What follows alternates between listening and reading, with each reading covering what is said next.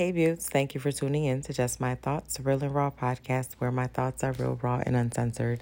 I pray that everyone is doing well, staying safe, healthy, and happy. Let's talk about being triggered, which can actually mean something different to different people, but obviously this is going to be about what it's meant for me. One thing that comes to mind a lot is how crazy it is that people can go through their day-to-day lives with the weight of the world on them.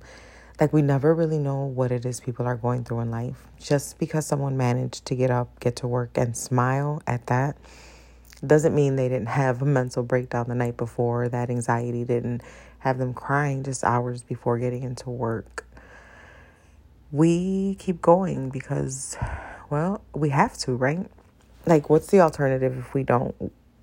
And that's one thing I tell myself, or rather ask myself often, is what is the alternative if I were to give up? What happens if I were to give in to the trauma and the chaotic emotions from trying to recover? See, I've learned to just shove things down, like deep down. And for a long time, I really believed that I was okay, not realizing what was getting ready to come rushing up. It's amazing to me how we're able to carry on as if certain events, people, places, and things didn't happen, as if they didn't exist. Although talking and being vulnerable, facing realities was never really my thing, never has been. It's always easier to pretend and make myself be okay. And to me, that's what it meant to have strength. That's what it was, to be strong, to hold it all in, not to face it or talk about it. And that's actually what I've been taught since I was little. And the problem with that is you can only hide for so long. You can only do that pretending for so long before it actually starts spewing out of you. Well, at least for me. Eventually, it started to take a toll. And it took a toll that I didn't even recognize was happening.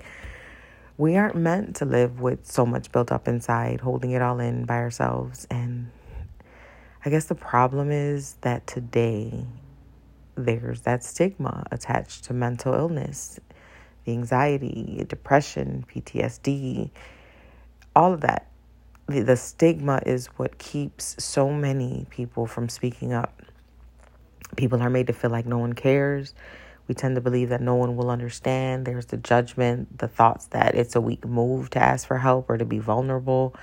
It keeps people from speaking up, unfortunately.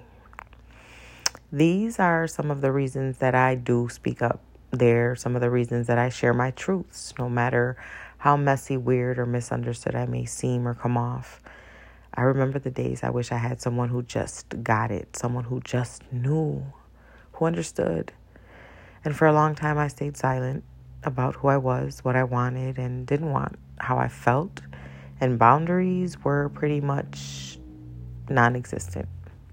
And all of that came at a cost, a pretty big one. And within the past couple of years, I have definitely started to use my voice, even if it makes someone else uncomfortable. But these past almost 6 months, I find myself getting more and more comfortable with not only using my voice, but making sure that I'm heard. We shouldn't have to be afraid to share what's going on with us or be who we are. We should never be scared to live our truth, whatever that is for you, whatever that looks like. And we got to let people start doing just that, letting them live. Stop shaming people because they're struggling mentally. Stop judging because you don't understand or can't see it like you would if someone were struggling with physical illness. I don't really know when or what the exact moment was in November, but I do remember what was happening that month, like what was going on in my life, the month that I was triggered, and all of that junk that I kept storing started seeping from the inside out. Everything started to spiral, and it started to take a physical toll on me. My motivation, my drive, they were going downhill, and they were going pretty fast. My memory was getting worse. Trying to stay organized and focused was getting harder. The anxiety was getting worse and lasting longer, which caused so much fear. I was crying all of the time at every little thing, or it would be bursts of anger, and then followed by more isolation and distancing myself. There were headaches and body pains, taking more and more mental health days, aka unable to get up and physically be in the office because I would get anxious or overwhelmed at the thought of being there. And this and more went on for months before I even recognized what was happening. I kept ignoring it. I kept chalking it off to being the emotional creature that I am. I just knew I thought I would be okay. So I just kept pushing, even when I started to feel physically sick. But then my work was being affected and I started to fall behind. I was overwhelmed and having a hard time keeping up. And then there was my daughter, and I think that's what did it for me. She said to me that she could sense my tension. She could sense the weight of whatever it was. And these were her words, whatever it was that I was carrying. And that's what made me realize what was happening and that I didn't want to pretend anymore. I didn't want to live anxiously, angry, or in fear. So I had to have difficult conversations with myself. Yes, I said myself.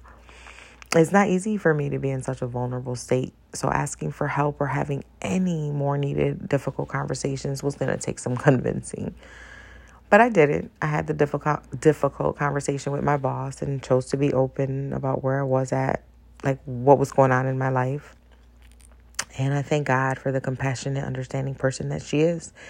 And she's been working with me through my healing and certain accommodations and things that I've needed. She's been there and really helpful. I had to have a difficult conversation with my doctor about starting therapy, and anyone that knows me knows that this was really hard for me. And the most important conversation, the hardest, was with God. Without conversations with God, without my prayers, without Jesus, I wouldn't be where I am now. I wouldn't be on an honest road to recovery, healing, and growth. So, being triggered in November, reaching out for help, being vocal and honest, setting boundaries, being transparent and vulnerable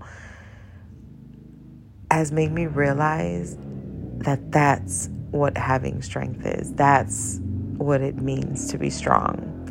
Living in silence and isolation was fear. And now I'm on a mission to confront everything that's kept me still. On a mission to live freely. Thanks again, Buttes, for listening. Tune in to episode number 3, Therapy It Is, on Wednesday, April 19th at 10. Please feel free to share your thoughts and follow me on Instagram and Facebook for more. Until next time, love always, Jess.